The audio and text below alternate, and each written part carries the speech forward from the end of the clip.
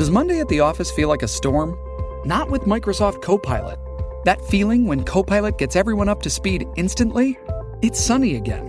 When Copilot simplifies complex data so your teams can act, that sun's shining on a beach. And when Copilot uncovers hidden insights, you're on that beach with your people, and you find buried treasure. That's Microsoft Copilot. Learn more at Microsoft.com/AI for all. Let's chat with Vaughn Palmer from the Vancouver Sun this morning, because we know that there are bad examples that are being set out there when it comes to COVID-19, but you wouldn't expect to find one where he's going to be talking about. Vaughn, good morning.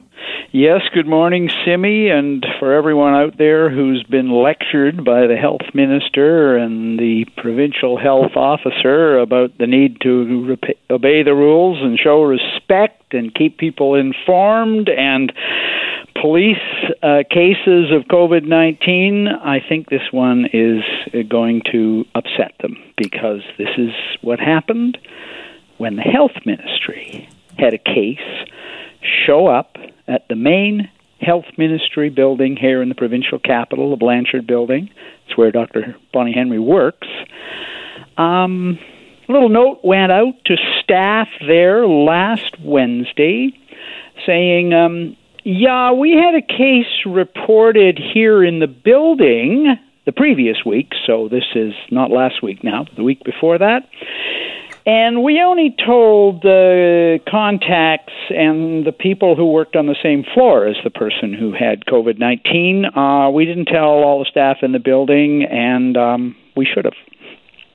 Okay, these are people who should definitely most know the rules, should they not? It's an incredible story, and I'm going to say full credit to Bob Mackin of The Breaker, who got his hands on the memo that the health ministry put out to staff, belatedly admitting what had happened and expressing regret about it. Mackin reported it, so then we finally got a public statement from the ministry. But the ministry's notice to staff says this was a huge learning experience for us.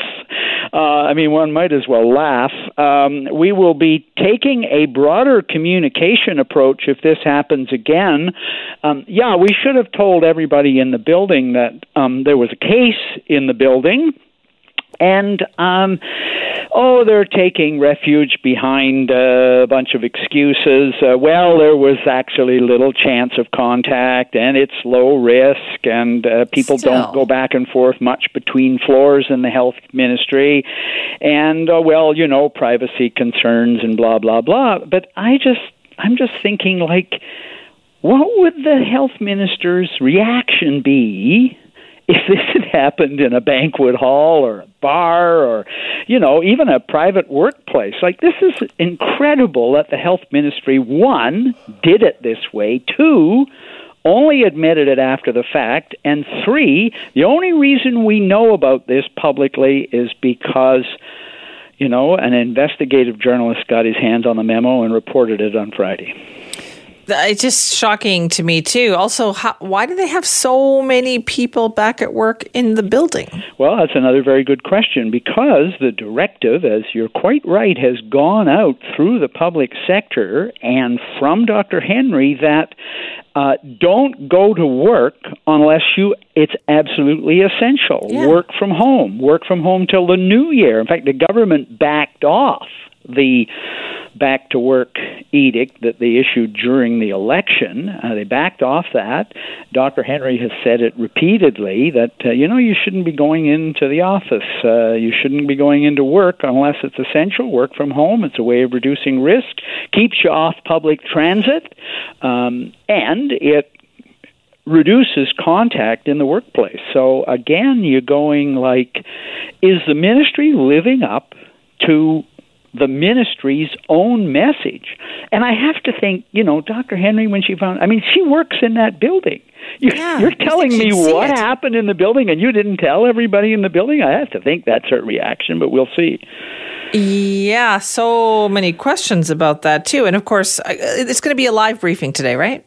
Yeah, it's a live briefing today. It's a busy day. We're also getting this big briefing from Mary Ellen Turpel-Lafond on the issue that was taken to her way back in June. Allegations of racism in the healthcare system, racist treatment of patients, of people who came in contact. She spent a lot of time gathering information in confidence, obviously, but it's in the marching orders for Health Minister Adrian Dix to deal with the recommendations of this report. It's part of the Premier's mandate letter to Dix to deal with it. One knows Mary Ellen Turpel-Lafond's reputation. I guarantee you, Simi, this will not be a whitewash. There will be tough recommendations here, and the government better live up to them. All right, so should be bracing for that. And also still questions about the vaccine, right? And how this rollout is going to happen in BC. What do we know about that? Well, it's interesting. Dr. Henry was asked about this, and she pointed us all to a report from a federal committee of experts which advised the national government on priorities. So assuming that at the beginning the vaccine supplies will be limited, who gets it first? And she said the province, Dr. Henry, the provincial government, the public health officers in the province share the priorities of this committee. So the quick, in order priorities where there's shortage, first call on the vaccine should be those at high risk of illness and death. So people over the age of 70, people with pre-existing medical conditions that makes them vulnerable. Second priority, those who are essential to maintaining the healthcare system and those who work in close contact with the first group, the people that are vulnerable. So obviously healthcare workers, staff in long-term care facilities, and so forth. Third priority, other essential workers. So police, fire, emergency responders, grocery clerks, and others who cannot work from home and who must work. So they've been designated as essential services. And the fourth group are others and this is an interesting distinction, others whose living and working conditions come with inequities, limited access to health care, disproportionate risk. So that would be, for example, remote Indigenous communities, where if the virus got in there, there isn't a hospital there isn't an ability to respond quickly, so they would be on the priority list as well.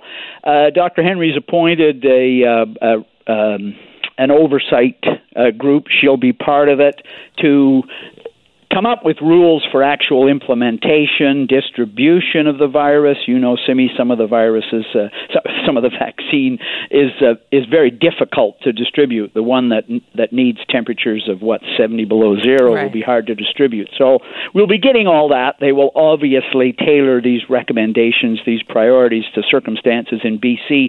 But we've got an indication there who gets it first, at least, and in what order they get it. Obviously, when we know better about what kind of vaccine it is and how it's vulnerable and how useful it is, we'll probably have some tweaking of those guidelines. Right. Okay. Expect to hear more about that for sure. I guess, you wonder though, Vaughn, will we be hearing more about orders or provincial health orders about how to deal with this? Because clearly the numbers from what we heard on Friday, they were not good at all. And you would have thought that by now, a couple of weeks into this, we would see hopefully some improvement. Yes, we would, although I note that our colleague at Global, Keith Baldry, was out on the weekend on social media, on Twitter, saying, reminding everybody, the projection is that our case count is doubling every 13 days, and so far we've been following that. People are alarmed about the case count in Ontario. Well, per capita, our case count's a lot higher here in BC, so we're not the poster child for this anymore.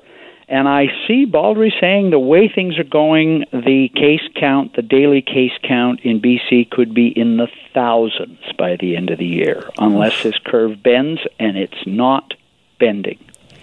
Not yet. Wait for those numbers this afternoon. All right. Thank you, Vaughn. Bye-bye, Simi. That is our Vaughn Palmer from the Vancouver Sun this morning. Yes, there will be that update this afternoon, 3 o'clock. Dr. Bonnie Henry, Adrian Dix, and as Vaughn just pointed out, so many questions to put to them on how this is being dealt with, and BC is falling behind fast. We'll be talking more about that.